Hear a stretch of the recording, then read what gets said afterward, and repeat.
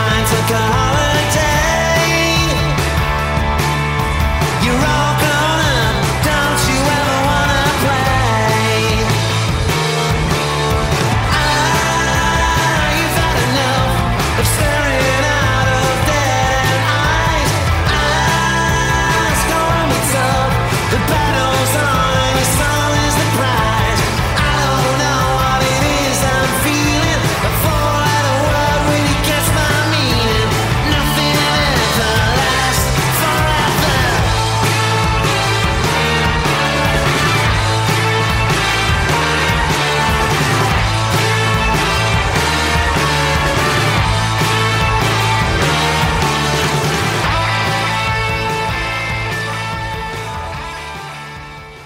Guys, this is the very latest Bolt from the Blue podcast. And the score that I've got right now is Manchester City 5, Norwich City 0. Now, we will talk a little bit about the game before that. That's going to be something we'll talk about at the end. But here we have the statistics. We have an own goal by Tim Krul on 7 minutes. We have a goal by Jack Grealish. I don't know. A lot of people were saying we don't know how much he knew about it. On the 22nd minute, we've got Laporte on 64, who I am begging Pep not to sell. We've got Sterling on 71. We've got Mahrez, Ray's favourite player, on 84.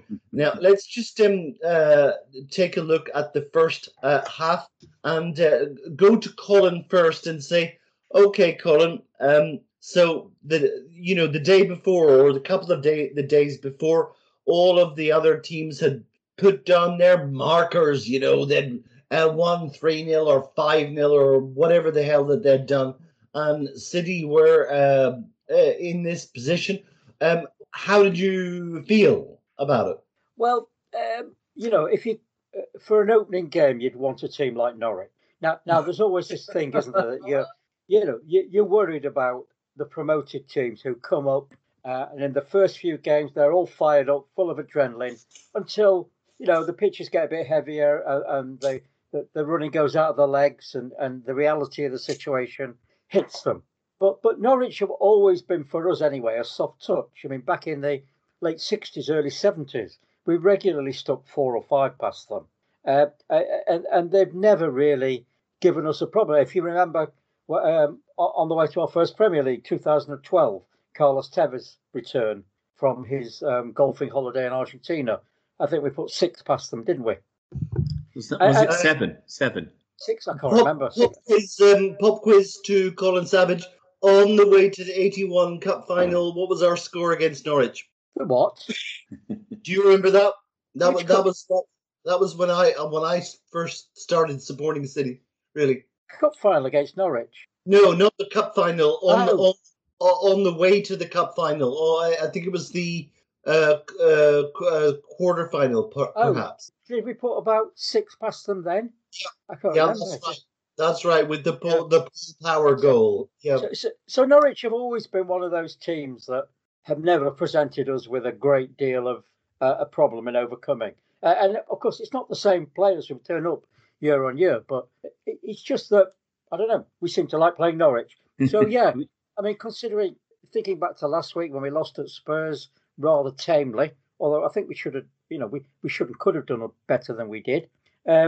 It was good to have a team like Norwich who really presented no threat whatsoever. So, yeah, I mean, I was glad it was Norwich rather than, say, Chelsea. But there's always, like Arsenal found at Brentford, there's always a danger when you play the promoted teams early. Mm-hmm. Ray, what did you think of that first half? First half, Norwich. I will just say Norwich did beat us 2 years ago after they got promotion, but that was at their place at Carrow Road by 3-2 in that season that Liverpool won the league. But apart from that, Norwich were Norwich. Norwich were, it was like if in cricket we'd say a poor bowler is doing buffet bowling. It's help yourself, and that's what it was against Norwich. It was help yourself. Norwich was so poor you couldn't believe it. Had they learned nothing on their return to the Premier League? What did you think? What did you think of the Tim Krul own goal? Oh, look, that was unlucky on him, but Norwich were too. I mean, they couldn't deal with our press. They didn't press us. They didn't have any pace on the break. They couldn't string too many passes together because we were putting pressure on them, and they didn't have enough men up in forward positions. I really don't know what they expected to get from this game because they couldn't defend. And we saw time and time again, Gabriel Jesus was free on the right-hand side. That's where he was playing, on the right wing. And, he put some really testing crosses in. He got 2 official assists. He had the cross for the Tim Krul own goal. He had a couple of other good crosses as well. And he could have had a goal from that side as well. He should have had a better shot in the second half. But, Norwich were awful. And, the goal was after 6 minutes. It was put down, I think if I'm right, inside the defender. And Gabriel Jesus came onto it. He put the cross in, hit a defender, and it came out, hit Tim Krul, and bounced in. It was unfortunate for Krul because obviously he didn't know anything about it. But it was kind of a driven cross come shot by Gabby. Wait, are you in danger of becoming a Gabriel Jesus fan from the right-hand side? Well, no, I've always said I don't like him down the middle. I don't think he's good enough to be that man down the middle. He flatters to deceive at times. He'll score a couple of good goals. He'll play a couple of good games, and then he'll have some stinkers. So I've always advocated that he plays down the left wing because I think he just plays better there. His effort is rewarded. He puts a lot of running in, a lot of pressing, a lot of pressure, some clever play. It was odd to see him on the right, but then I guess there was nowhere else Grealish could play except the left. So Grealish is on the left. Sterling is dropped to the bench quite rightly. Mahrez, I think he deserved to be dropped after 2 poor performances. And Gabby's on the right. So, look, I'll be honest. I think whoever we played on the right, whether we played Mahrez there, Bernardo, whoever, would have had a field day because Norwich were that poor. All right, so let's go to Colin and talk about the moment that all of the newspapers are talking about. We're not really talking about it that much, but it was our 100 million man Grealish who gets a goal on the 22nd minute. How much did he know about that? Well, it was very much out the Martin de Michaelis playbook, wasn't it? Oh, really? You remember that goal he scored, de Michaelis scored against? Was it Burnley? I can't remember. I think Martin de Michaelis knew more about his goal than Grealish. Grealish, yes. Nigel de Jong, maybe something like that? Yeah. I mean, it was a great cross from Gabriel J. And a great, I think Ilkay Gundogan played in a great ball inside the fullback. And it was Max Aarons, wasn't it, the Norwich fullback? And you felt sorry for him because he just didn't have a clue where the hell to stand or what to do. And Gabriel Jesus played in a superb ball, which just happened to bounce off Jack Grealish's left knee or something. But Grealish wasn't bothered. He was quite pleased. He came running over towards us and he got a chorus of Super Jack Grealish. So, yeah, but it was, I don't think it'll be making goal of the month somehow. So, Ray, are you saying that our first 2 goals we didn't really know that much about? Well, you're saying that, and I think you're right. But I'll repeat, Gabby J had some good crosses from the right. He had a good cross where Tim Krul punched out. That was before we'd even scored. Look, let's be honest. We were lucky with the own goal, lucky with the Grealish goal, but you've got to be in those positions, making those chances. And it's just one of those things, on the day that we didn't need to have that luck, we got the luck. We could have done with some luck the previous week against Spurs. And it's just always the way when you don't need bundles of luck, you get bundles of luck. But I mean, Gabby J could have had a hat-trick of assists for what seemed to be a strange decision by the referee. And that incident where Norwich player won the ball and Bernardo was chasing him. And the Norwich player twisted away from Bernardo and fell over. And Bernardo, I think, picked up the ball, fed through, I think he gave it to Gabby J, didn't he, again? Yeah. Who fed through Ferran Torres, who took that chance really, really well. And the referee gave the goal, but VAR, he was asked to go and look at the VAR monitor, and what the hell was that ruled out for exactly? It was for a foul. It was for a foul by Bernardo. Like Bernardo Silva, like half an hour. I couldn't see that foul. Couldn't see it in real time. There wasn't much in it. On the highlight. There wasn't much in it.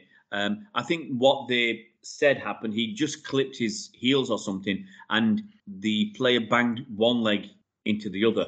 Now, I'll be honest, if we hadn't scored, there wouldn't have been a free kick because the referee didn't give one. If we hadn't scored, no one would have, said too much. But the thing is, as soon as it happened, the City player stopped, the Norwich player stopped. Everybody kind of knew or believed it was a foul and it would be given.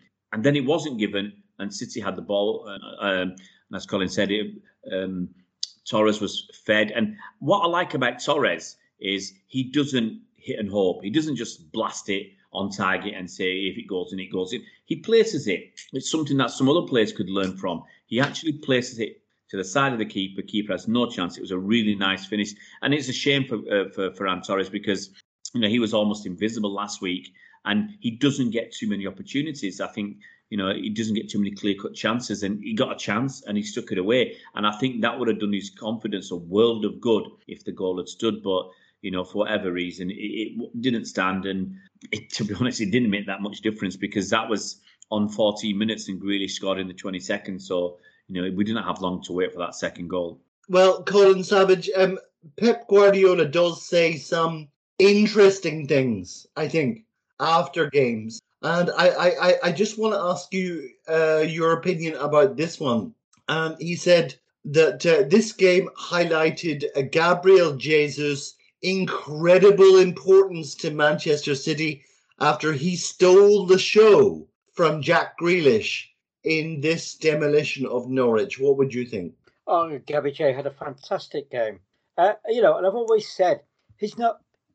People judge Gabby J in the same way they could try to compare him to Aguero. He's not Aguero. He never will be Aguero. I think he's a more complete footballer. I've always said this. You've probably got it on record somewhere. I think he's a more complete footballer than Aguero was, but he's not. Maybe not the natural finisher Aguero was. Aguero, of course, was a phenomenon. But I think I got a shock when I saw him lined up on the right, because when you saw the lineup, you assumed it would be Torres and Gabby J playing as a two-man strike force with Gundogan on one side, Grealish on the left, and Bernardo on the right. But actually, we lined up with a front three with Gabby J, who almost stuck to the touchline the whole game. But he had a fantastic game. And so he gave Max Aarons a complete runaround. And Max Aarons is probably still dizzy in the changing room from the runaround that Gabriel Jesus. But he is a more complete footballer than Sergio Aguero was. But he's not got the predatory instinct that Sergio had. Right, here's the quotation from Guardiola. He said, if one person deserves respect and prizes and everything, it is de Jesus, because he never complains. He's fantastic, and all of us have to learn from him. He can play as a striker, he can play left, he can play right, always what the team needs. He can play 10 minutes from the bench, and he will play the best 10 minutes that he can play. That's quite some high praise. Yeah, it's obvious Harry Kane's not coming because Pep's trying to get Gabriel Jesus back in the fold. It was interesting today. He played Gabriel Jesus. The rumours are he could have gone. I'm sure we know about that. He played Laporte, who rumours are he can go for 60 million. And he played Bernardo. And the rumours are, well, I think it's more than rumours, he wants to leave to go and play in a warmer country like Spain. So it's interesting that he played three players who potentially could be off, and he played Cancelo as well. So he's another one who I think is looking at his future. That's an interesting thing that you say, Ray, that Kane is not coming. I'm just kidding. I'm saying the fact that he played Gabriel Jesus from the start, he needs to get back Gabby back in the good books. Who knows? I'm sure you might poke us to see what we think about Kane later. But it was just, but it was just interesting that Pep played these players from the start, players who you thought, some of them might be on the way off, away from City if, someone had the money to buy them. It's just interesting. Okay. Well, that was your first half, 2-0. And I guess probably Colin could have predicted that would have ended up a much bigger scoreline, but it took really until the 64th minute, I think, until we got the third, Colin. That was Laporte, another player that apparently is for sale. But in my honest opinion, there's not a team in Europe who can afford to buy Laporte. No, I would like to keep him because I'd rather he played over Nathan Ake. And I've got no problem with Nathan Ake. I think he's a perfectly decent player. But Laporte's on a different level, I think. The question is, is our centre back pairing going to be Diaz and Stones? Or is it going to be Diaz and Laporte, or is it going to be Stones and Laporte? Now Diaz. If I could just interrupt you, Pep actually said after the game that Laporte, as a central defender, has got the best left-sided passing range of anyone in the world. Now, what would you say about that? Is that another example of Pep hyperbole? It possibly is, yeah, but Laporte's a good player. And the thing is, I think he joined us, January 2018, didn't he, on a 5.5-year contract? So that contract is therefore up on January 24th. But Colin, why would he be bigging him up in that fashion? Well, that's what Pep does, isn't it? I mean, if they're planning to sell him. I don't know. I mean, with players, maybe they want to go. Bernardo seems to want to go. Does Laporte want to go? I'm not sure. Is his nose out of joint because John Stones has come back, to claim that second centre-back spot that he thought was his? I don't know. I'd rather sell Nathan Ake than Laporte. He's a class player. Any club would be, he'd be an asset to any top club, wouldn't he? Yeah, I think Laporte was on a 6-year contract, Colin, when he came. Ray, is Laporte actually a better player than John Stones? No. Well, not last season. Look. Apparently, you're in the minority, Ray. I don't care. I don't mind being in the minority as long as I'm right. Look, they're both excellent, great quality centre backs. But on the evidence of my eyes from last season, John Stones was more consistent. He made fewer errors in that partnership, Ray. But in the partnership with Diaz, it worked really well. Look, I think you can't argue to me that John Stones is a better player than Laporte. I think let's say they're both high-level players, but last season, I'll repeat, John Stones made fewer mistakes in the big games, especially early in the season. So he actually cemented his place. And when Laporte played, he made mistakes. I still, one that sticks in my mind was Laporte played in I think it was a Carabao Cup quarter-final against Arsenal. And I remember a cross came in, and he was on the wrong side of Lacazette. I think it was Lacazette scored with a header. Laporte was just nowhere near him, really. He was on the wrong side. And it was just a basic error. So Laporte still has that in him. Stones used to, and I think towards the end of the season, Stones made a couple of mistakes as well. But Stones went through many games where he didn't put a foot wrong. And he is the best, in my opinion, the best ball carrying centre we've got. I'm going to have to bring in Colin here. I'm going to say that as true as that is, as a ball carrying central defender, John Stones is. But Colin, I don't know if I can get you on board as an ally here, but Laporte is the kind of violent thug that I want as a central defender. No, I think Laporte blotted his copybook. Ray picked an example where Laporte had a poor game. I remember a game against Spurs at the Etihad when he was all over the place. And you thought, I was heavily critical of him after that game. And John Stones came back into the side, and John Stones was undroppable. But with Laporte and Stone, we know both of them can be prone to mistakes. Now, John Stones has made fewer of them last season, but but they're both good players. When they're on form, they're both good players. And we started this. I mean, Laporte actually, I think, did he win the header that got that ball, that moved that ball? Then he swiveled on it, and he, despite what Pep says about Laporte on his left foot, it was his right foot that he rifled the ball home, just over 6 yards. Ray, is it really fair to try to decide which one of them is better, or is it? To be honest, are we talking about combinations? Look, to be honest, when you look at it, I think you said the combination of Diaz and Stones was better than Diaz and Laporte. And one thing that where Laporte certainly has blotted his copybook is by throwing his toys out of the pram when he couldn't get in the team, and then when he gets there, he makes the mistakes. So, the mere fact that look at the difference between what John Stones did last summer. Okay, John Stones was offered out by City. It looked like he was going to go. He was offered to Spurs on a loan with an agreed fee of £20 million at the end of the season. And John Stones turned it down. He turned down that move where I think it would have guaranteed him playing time at Spurs. He turned it down. Okay, the reasons are said to be that he wants to stay near his family up north. But he knuckled down and fought for his place, and he got it, and he retained it for most of the season.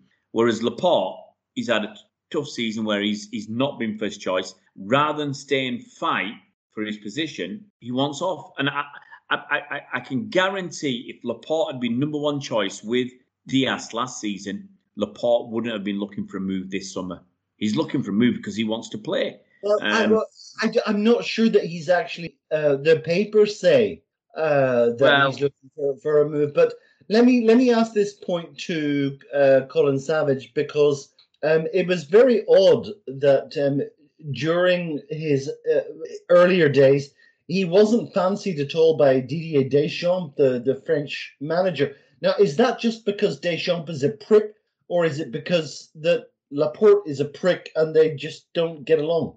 I don't know, to be honest. Laporte, you could look at some of Laporte's performances for us and say, I could understand why he's not selected. But I think there was clearly some personal issue there. Hard to say, isn't it? I don't know. I think a lot of people would fall on the line of Didier Deschamps.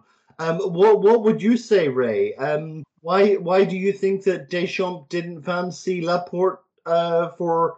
Well, he was clearly better than the but look, the thing is, whatever the issue was, Deschamps did pick Laporte in a squad, and Laporte got injured, and that was his chance gone. And I just think he's got to the stage where other people have overtaken him. He can't get back in that squad, and so he's just decided, and even if he does get in the squad, he's not going to be a first choice. If he gets back into the French squad, he's going to be fourth choice or whatever. Well, he can't do that now because he plays for Spain. Yeah, but I'm just saying, after he got injured, and he lost his opportunity to play for France, when he was fit again, if he got back in the squad, he's still going to be, in his 26, 27 years old, he would have been fourth choice centre back. So he's not that old.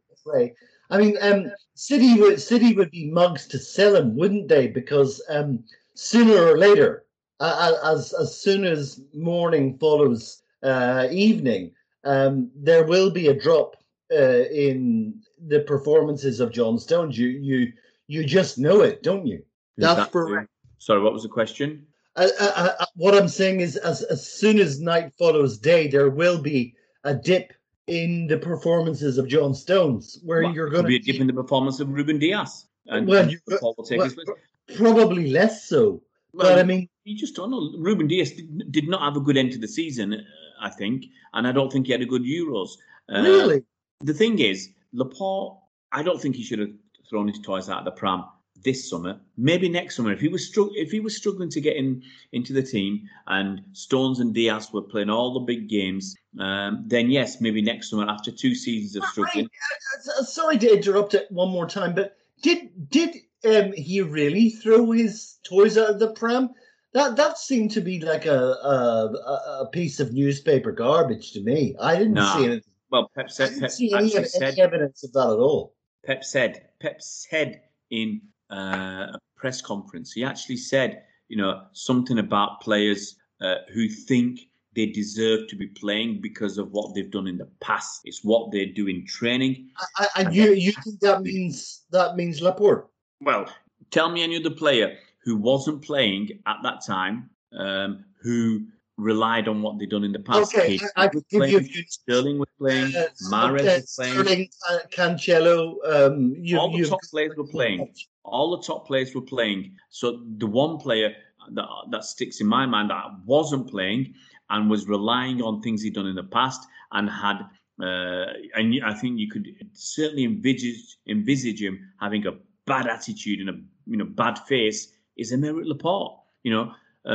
Walker was playing enough, and Walker got back into the team after Cancelo had a good couple of months. The main player certainly was Aymeric Laporte, and I don't believe it was anybody else. Guys, I'm gonna have to stand up for Laporte here. I don't see any evidence at all that. Mike, okay, you don't see the evidence. Pep said so. What do you need? Do you need Pep to say? Do you actually need Pep to come out and say Aymeric Laporte has been a sourpuss? Did he actually say that? Did he actually say that? He didn't say. He didn't mention him. You tell me any other player then, Mike. So I'll go through the team if you want. It wasn't Edison, wasn't Walker, wasn't Cancelo, wasn't Stones, wasn't Diaz. Aki was injured. Certainly wasn't Mendy, because Mendy doesn't. He's been injured for so long. Wasn't Zinchenko. Gundogan was playing. KDB was playing, or he was injured. Bernardo was playing loads. Mahrez was playing. Torres was getting game time. Sterling was playing. Gabby J was playing a reasonable enough a number of games. Pretty much everybody was getting rotated and playing, except Aymeric Laporte. You could make a good argument for Cancelo, though. This is at a time when Cancelo played for probably 2 solid months, and Walker was on the back burner. It was Laporte, Mike. Take it from me. Really? Okay. Colin, do you agree with that? To be honest, I don't really care, but all I care is about players putting in the performances that we expect from them.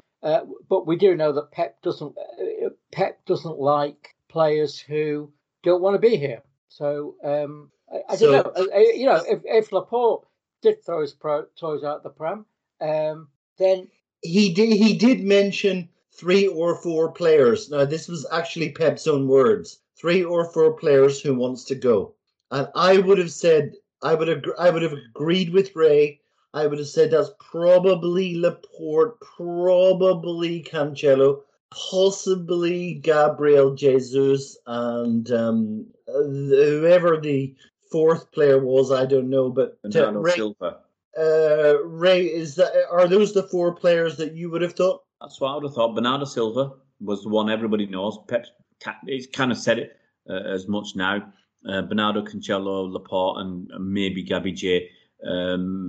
I don't see anybody else being unhappy. Talk of Sterling being unhappy is a bit crazy when he's negotiating a new contract. I find that hard to believe. I think everybody else is happy enough. It's certainly not KDB. There's no one else there that springs to mind. Mendy ain't going anywhere. He's got 2 years left on a contract that no one is going to match anywhere. Scott Carson, maybe. Sorry? No, Scott Carson signed a new contract, Mike. The only place, even clubs in China wouldn't match Mendy's contract. So Mendy's going nowhere. It was those 4 places are the ones that spring to mind. All right, guys. So that was the situation at halftime. It was 2-0. And then we got Raheem Sterling on the 71st minute. Now, that was a moment, Ray, when my feed went down, and I didn't see it until afterwards. Can you tell us a little bit about that one? About the goal, Raheem Sterling's Yeah. goal. It was Gabriel Jesus with another assist. So the ball was played inside the defender. Gabriel Jesus made hay. He got there, if I remember correctly, and put another good cross in to the far post, and it beat everybody. And Sterling come in and said, "Thank you very, very much." So it was, look, the game had been over long before that. I mean, in the first half, City were walking around at 2-0.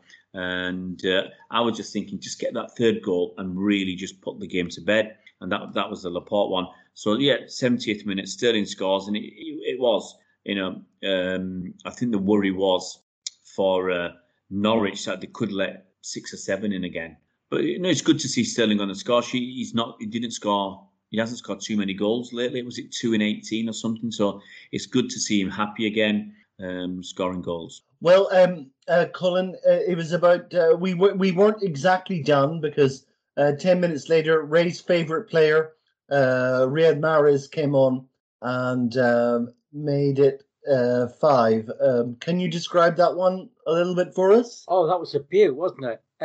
Again, Norwich showed no fight throughout the game, and you, all right, getting beat 3-0 and 5-0 by Liverpool and Manchester City isn't going to define Norwich's season. But as I said earlier, you expect a little bit of fight from the promoted clubs, and there was none whatsoever. How they came up from the Championship, I have no idea, but obviously they did. So the final goal was an absolutely brilliant pass from Ruben Dias, I think it was. Yeah. Riyad Mahrez made a forward run. Dias saw him, picked him out. Mahrez was onside, and the Norwich defence stood still and watched him. And Mahrez was just stood in front of Tim Krul, and Mahrez is not likely to miss a chance like that. Mm-hmm. While the Norwich defence appealed for an offside that was never going to be given. Well, Ray, are you going to give credit where credit's due for the Algerian prince? That was a great pass by Diaz, wasn't it? Did you hear that, guys? There's been lining Ray up saying, "You are going to give some credit for the Algerian prince," and he's going about. It was a great run by Mahrez, darting in front of a defender who was too slow, was too static, was ball watching. Now City passed it around. It was a great pass by Diaz. It was a great spot. He hit it at the right time, at the right pace. Mahrez, as Mahrez generally does, controls it impeccably, and it was just straightforward to slip it round Tim Krul. Can't blame the goalkeeper. It was a nice goal, nicely constructed goal and nicely taken goal. It was indeed, guys, and I think that we can honestly lay claim to the one player in the Premier League who's got the best first touch in the league, and that is absolutely no doubt Riyad Mahrez. There's nobody that controls a ball first time like him. And there it was, 5-0. That's what we were hoping for. And guys, how do you? Let's go to Ray. How do you see this result in terms of the sort of the panoply of other results that we had this weekend? We obviously got 2-0 Liverpool against Burnley. That was hilarious because apparently Klopp was accusing Burnley, Ray, of all-in wrestlers. The politest thing I can say is I don't listen to Klopp. He can get stuck. Can you believe that? He's actually calling the Burnley players as wrestlers. He's always got an excuse. He's always whinging. If it's not the wind, I mean, he's got more wind than you get in the Pennines. He's just always got a whinge. He's always got a whinge on. Last week, before the season started, he was talking about money and City can go out and buy who they want and Chelsea and blah, blah, blah. There's no limits to what they can spend. Look, he's either, I've said it before, he's either disingenuous, he's a big fat liar, or he knows the score, but he's getting his excuses in and he's just trying to stir the pot, or he's just so thick that he doesn't know what's going on and he thinks he's talking sense. Take your pick, but he's not an honest person, and he's perfectly suited for those Liverpool fans. Well, let's go on to Colin Savage because there were a few other results that he might have some comments on. So obviously Aston Villa 2, Newcastle 0. There was a zip 0-0 between Palace and Brentford. That's Patrick Vieira's Palace and Brentford. A 2-2 game between Leeds and Everton, and a 2-0 win for Brighton against Watford. Any one of those, Colin, that stimulate your interest in any way? I'm looking forward to seeing the Everton Leeds one on Match of the Day. It's an interesting one because obviously a lot of Everton fans are upset that Rafa Benitez was appointed as manager. He's a damn good manager. I think Rafa did a great job for them because Ancelotti didn't seem to do a lot. And they've got a result at Leeds, and they won at home against Newcastle. So I was going to ask this to Ray. Ray, I'm confused by that. The Everton response to their new manager, because he's a damn good title-winning manager, isn't he? The thing is, he's an ex-Liverpool manager. That grates with them. I don't think he's personally. It's a matter of opinions. I don't think he's going to do a fantastic job with Everton. He might do, but I just don't see it. I saw what he did at Newcastle. He's won enough. Yeah, but that's in the past. I saw what he did at Newcastle, and all he was doing was horrible football. And Steve Bruce has come along and done better, than Rafa Benitez. So you think, well, what was Rafa doing? And they sold their main striker. So I don't know. I mean, I don't think he's going to do as well as some people think. I think he missed one result. That was the Aston Villa one, where Danny Ings scored apparently an incredible... No, I mentioned that. It was a 2-0 Villa at Newcastle. Yeah, it's a bicycle kick. So he's got 2 goals in 2 games. So, if we talk about Kane, I think Danny Ings might get a mention because he was available this summer. Are you seriously saying we should have bought Danny Ings? What I'm saying is where we could and should, in my opinion, have bought somebody who wasn't expensive as a backup in case the first choice, Harry Kane, we didn't get him. I would rather go into the season with, and I'll give you 2 names, Patson Daka, who went to Leicester for about 20 million euros, or Danny Ings, who went to Aston Villa. Now, Danny Ings is his late 20s, but he scores goals. He's done well at Southampton over the last couple of seasons. A little bit injured last season, but he's got some good numbers. He scores goals, and he'll work hard.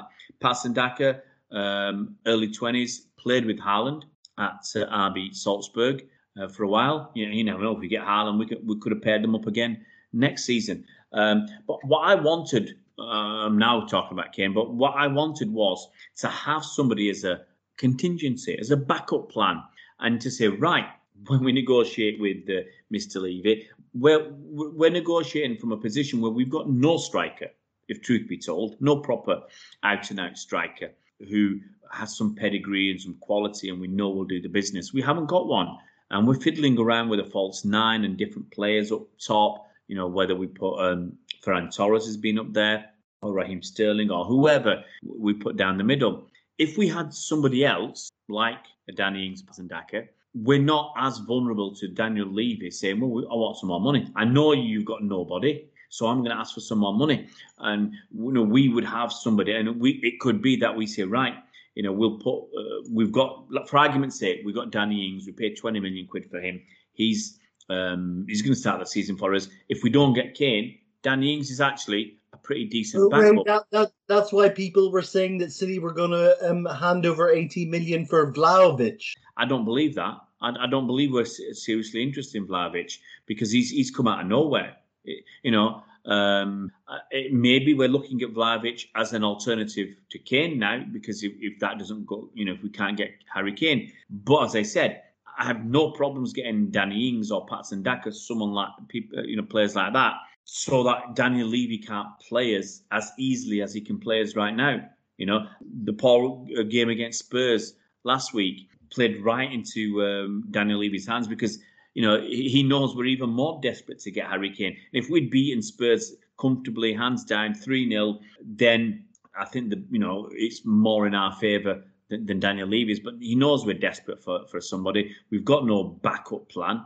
The Vlahovic thing might have been to call Spurs' bluff, to say, look, we have got an alternative plan. We're just going to leave you with an unhappy player, a player who wants out, a player who you're paying a lot of money to, who might not perform as well as you'd like this season, and at 29 next summer won't hold the same transfer fee, that he could command this summer. So maybe it's just a red herring, as I said, to call Spurs' bluff.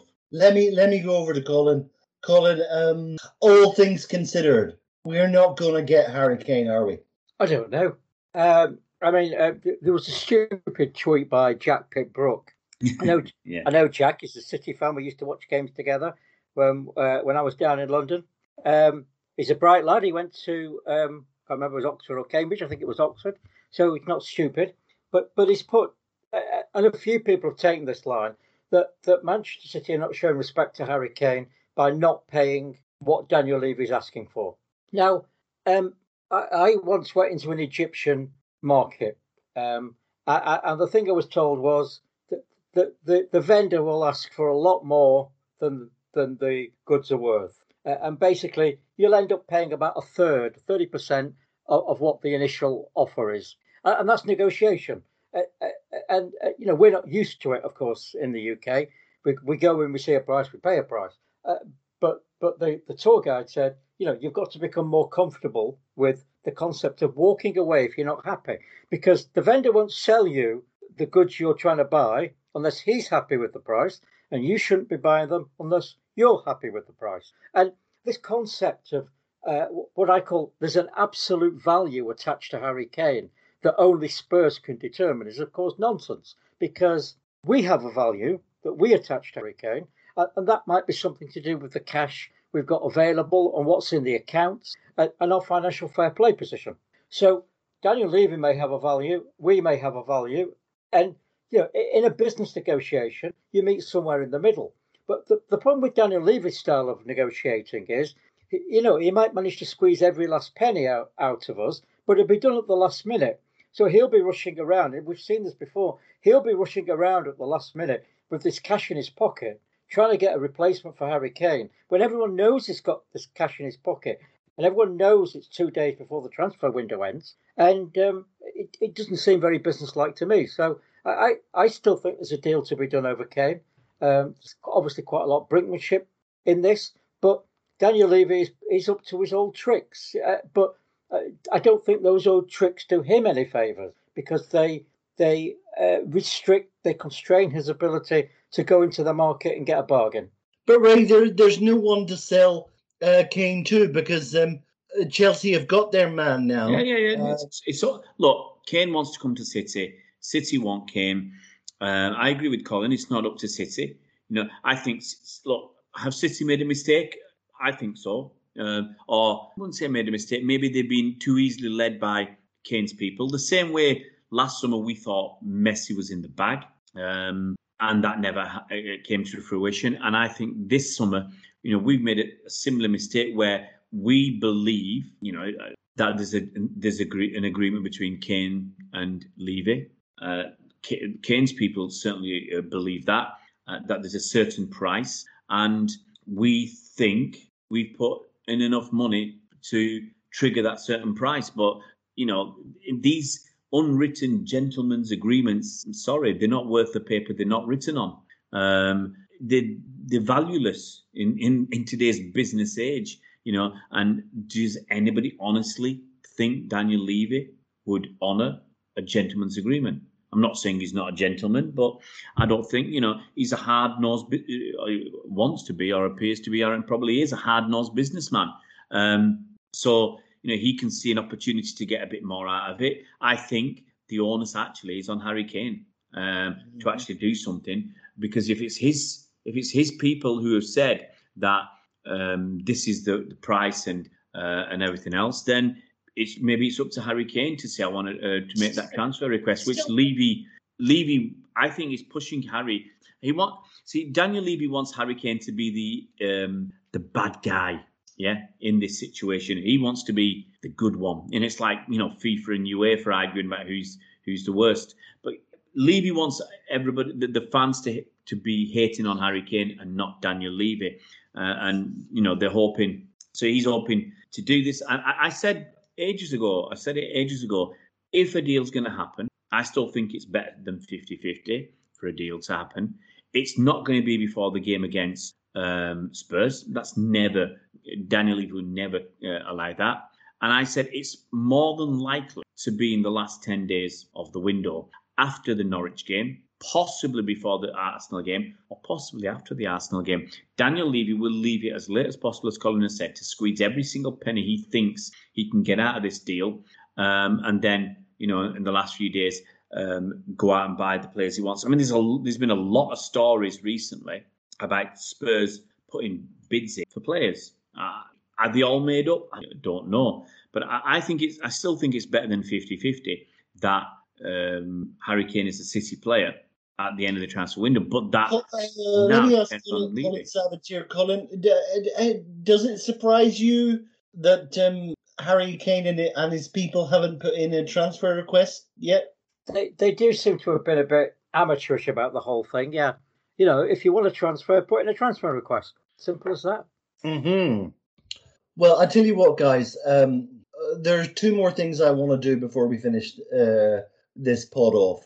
The first thing I don't think is going to take a long time, and so I think I'm going to ask Ray to do this bit, and I'm going to ask Colin to do the second bit.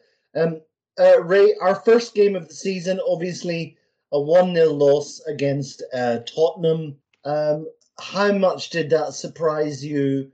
And I'm thinking it didn't surprise you that much. Well, I do prediction league with some friends, and I predicted 1-0 to Spurs. I said the best I thought we could hope for, and what I wanted was a draw.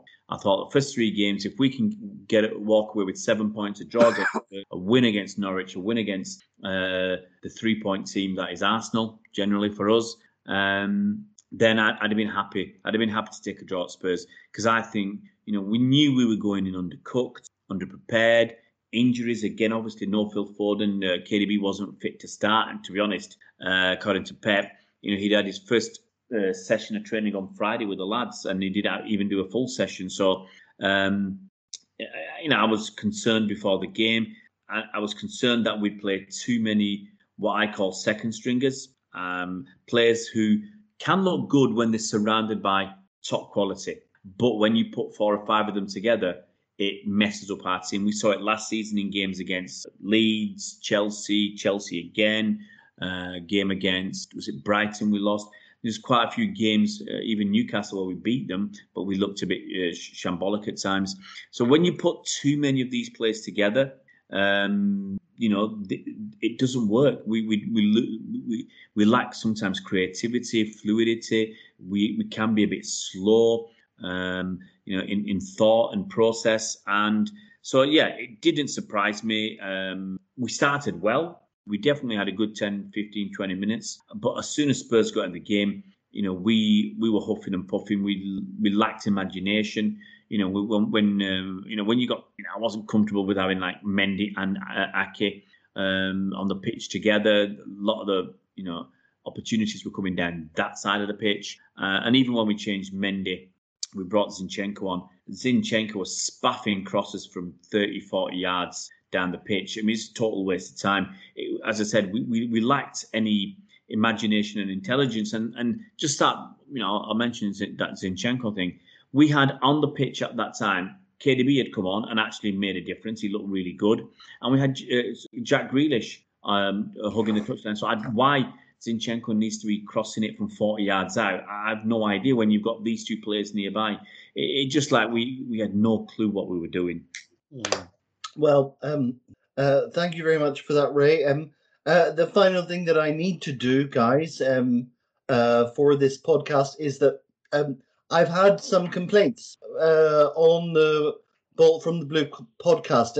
The first complaint is that we never finished our 3-part series on the Francis League years. And what I can assure my listeners is I will get that done. in the next 2 or 3 weeks, I will get Colin to finish that off. We've got an international break and we've got a bank holiday, so let's get that done. We will absolutely get that done. But what I did offer as a sop to that was they said, you guys, you've done all of these history pods, you've never talked about 1999. And I was thinking, okay, so what I can do for you is, while you're waiting for part 3 of the Francis Lee years, what I could do is I could ask Colin to give us his reminiscences about that. Now, to be fair, Colin was in New York at the time, but he has been prepared, he has been thinking about it, and he will tell you his opinions about that particular game. So, Colin, take it away, and that's how we'll finish off. Yeah, well, as Mike, as you said, we actually undertaken a family trip to New York at that time. It was our first trip over that way, and we'd gone there because my now ex-wife, who wasn't my ex-wife at the time, when she was younger, she'd had a pen friend in New York, and they'd written to each other for a few years, and then they lost touch sometime in the late 60s, I think. Anyway, fast forward to late 90s, and they got back in touch again. So Ellen, the New York girl, came over here for a few days, and we all got on fine. So we arranged to go over there. Obviously, going to New York is a bit more exciting than coming to Manchester. So we flew out on the Saturday, and the game was on the Sunday. Now, of course, at Christmas time, when we booked this trip, no one expected City to be in the playoffs because we were down in the lower half of League One.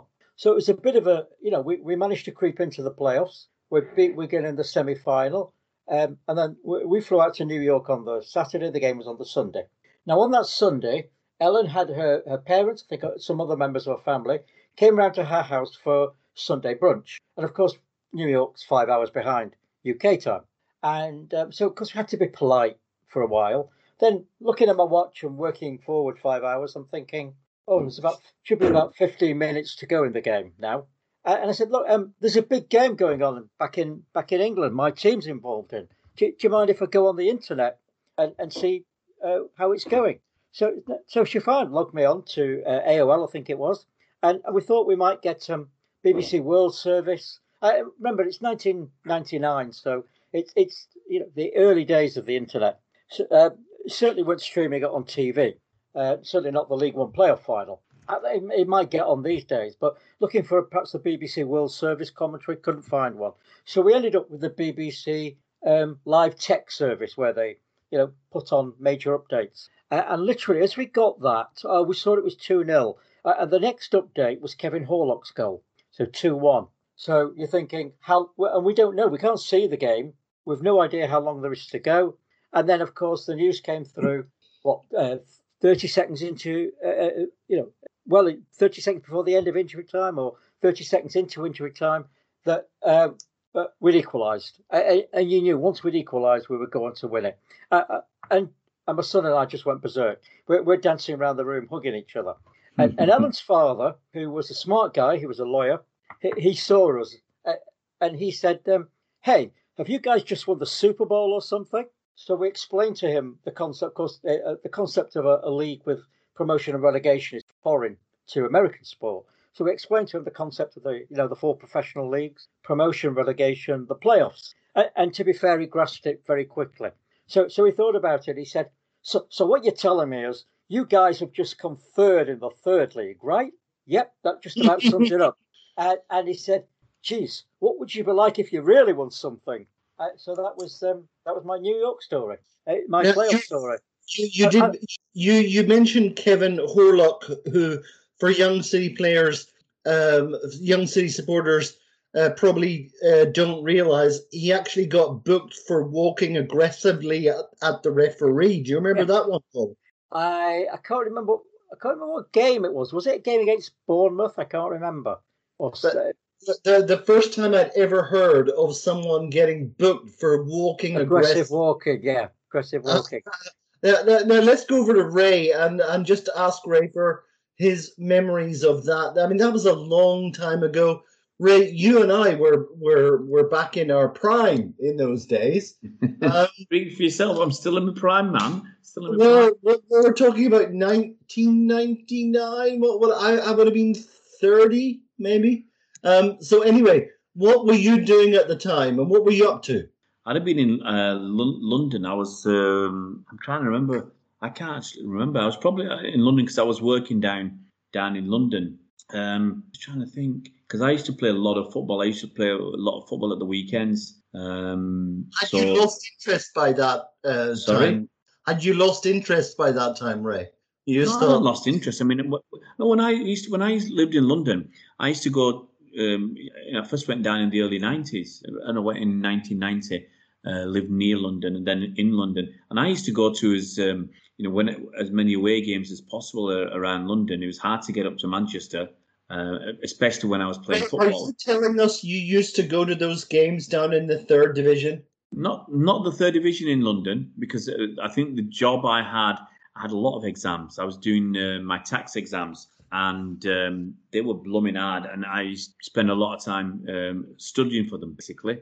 All summer, so it's a real problem. There was not much spare time, and if you are using a lot of your holidays to study, that's basically what you are. So you're telling us that you followed it on CFAX? Same as Colin. I would have followed it. Same as Colin, or hearing reports on whatever the BBC program was, or like Grandstand or whatever, if it was still going in 1999, whatever it was. That's probably how I followed it as well. And at 2-0 down, you're thinking, is there much left to follow?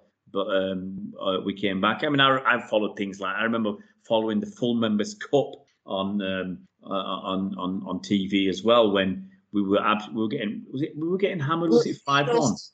5-4, I think. Yeah, we came back to lose 5-4. So those were the days when you watch things like CFAX, and you hear stories of people watching CFAX for 90 minutes, watching their team and just get a 0-0, and then realizing at the end of the game that they pressed hold on CFAX. I mean, guys, got to go, if you're a bit too young, you're going to go on Wikipedia and see what CFAX was. You're going to have to go on Wiki to look at CFAX. Yeah.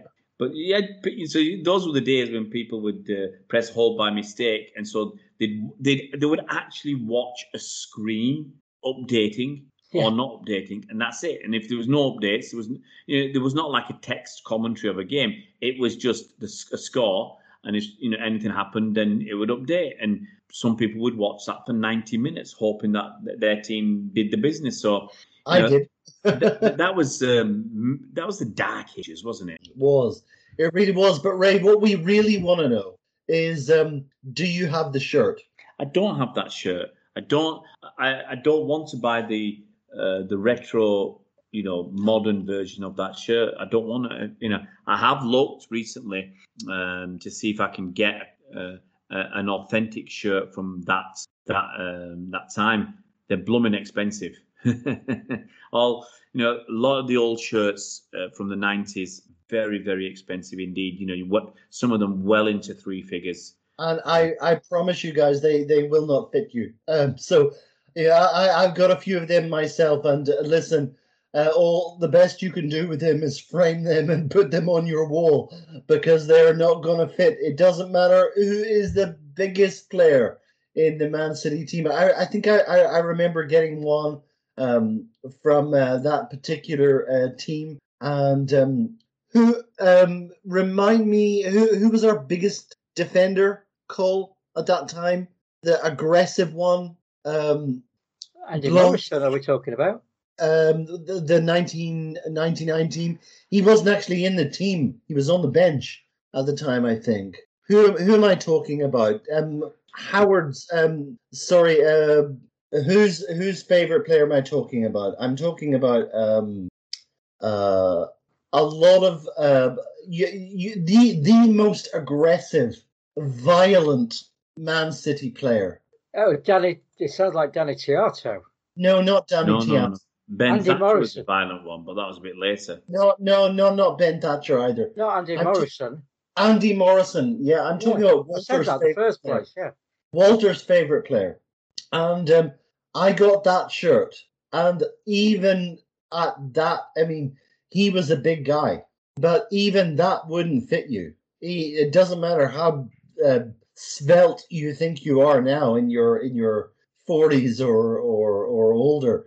But yeah, just a little warning, guys, about buying those retro shirts. The only place they have for you is on your wall.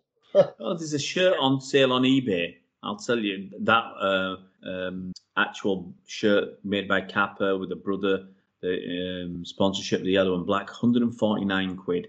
Oh my But it's gosh. extra large. Oh my gosh! I actually bought a Samir Nasri shirt from his time at Man City. It wouldn't even fit my sister. So it shows you how athletic these people were at the time. But guys, listen, I hope that amused you. It certainly amused us as we went back in a trip down memory lane. But in answer to your questions, I absolutely promise you that the third part of the Francis Lee years, which we have unfinished, we will do it because everyone was saying you did the previous history pod where you did 3 episodes of Peter Swales, and the people loved that. I mean, they were really excited by that. And they said, why did you stop? Why did you stop after 2 episodes of Francis Lee? And I think certain people had said, well, Francis Lee is still alive. I mean, why don't you try to get him on for that? And I think we did consider that for a while, and we may do. We may. I did meet Francis. I did ask him about this. I met him in February a couple of years ago. After a game, he was, let's say, very well oiled that night. He'd had a good evening, and he was up for it. Maybe it was the drink talking, but he said, yeah, write to me after the winter's over because I'm going on holiday he's going away for some warm weather training, I suspect, sunnier climes, and but unfortunately.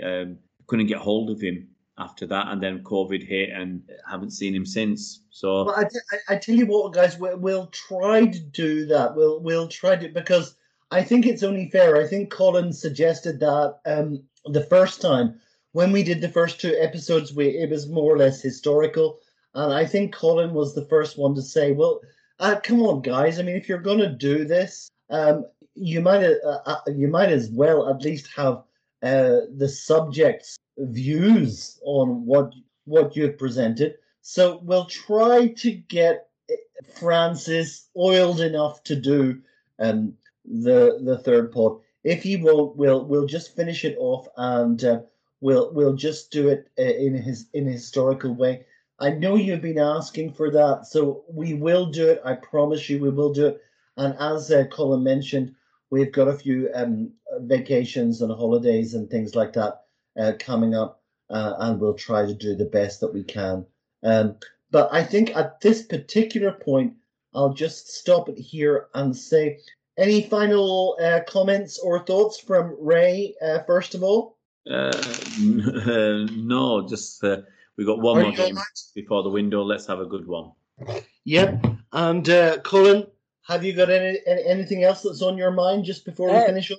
Yeah, the only funny thing was coming back from the game today, we were talking about next week, and we've actually got a week between games. I'm not used to that. So, yeah, I'm sure Pep can do something with the squad in that week. Well, if you're telling me that you've got, then there's something that we can do with Colin for that week. We can try and do this part 3 if we possibly can. But anyway, guys, it's been a lot of fun. We hope that you enjoyed it. We'll be back with you after the next game. I promise you that we will. And let's just finish off by thanking the 2 guys who give up their valuable time to do these free pods. And guys, I'm not paying them. They don't have. We're not getting paid. Hey, that's Well, you didn't know that already. But let's thank them both for coming on. So, Ray, listen, thank you so much for coming on. Oh, it's always a pleasure, man. And also, Colin Savage. Likewise for me. And we will get that Francis Lee final part done very soon. We will. Just before I finish with you, Colin, any King of the Kipak stuff coming up? Any City Matters things that we might want to know about? Quickly, we had a meeting with City on Thursday night at the ground. It was the first one we've had for over 18 months. And good turnout from City. The new Chief Operating Officer, Roald de Vries, who came from Nissan, was there. Jason Wilcox was there, who's the Academy head. Had a good chat to both of them. And interestingly, we asked Jason Wilcox who was the best player he played against, or with or against. And his answer was Rio Ferdinand. He said he was an absolutely brilliant footballer, but Alan Shearer was a close second. So that was an interesting conversation. And we asked him about who's the next Phil Foden. And it was Sammy Dozy. So he said this guy is good. Yeah, I think I possibly would have been more frightened of Alan Shearer than Rio Ferdinand. But, I think that they're entitled to their opinions. Guys, I think that'll do us for now. For this point, I'm just trying to think. Was there one other thing that I wanted to mention? No. I think that, guys, that'll do it. That'll do it for us. So we'll be back with you very, very shortly, and we'll finish off in the normal way by just thanking Ray and Colin for coming on, and we'll be back with you straight after the next game, if not before, and finish off in the normal way by saying, have one on us, guys. Have a nice, cool, chilled one on us, and up those Blues.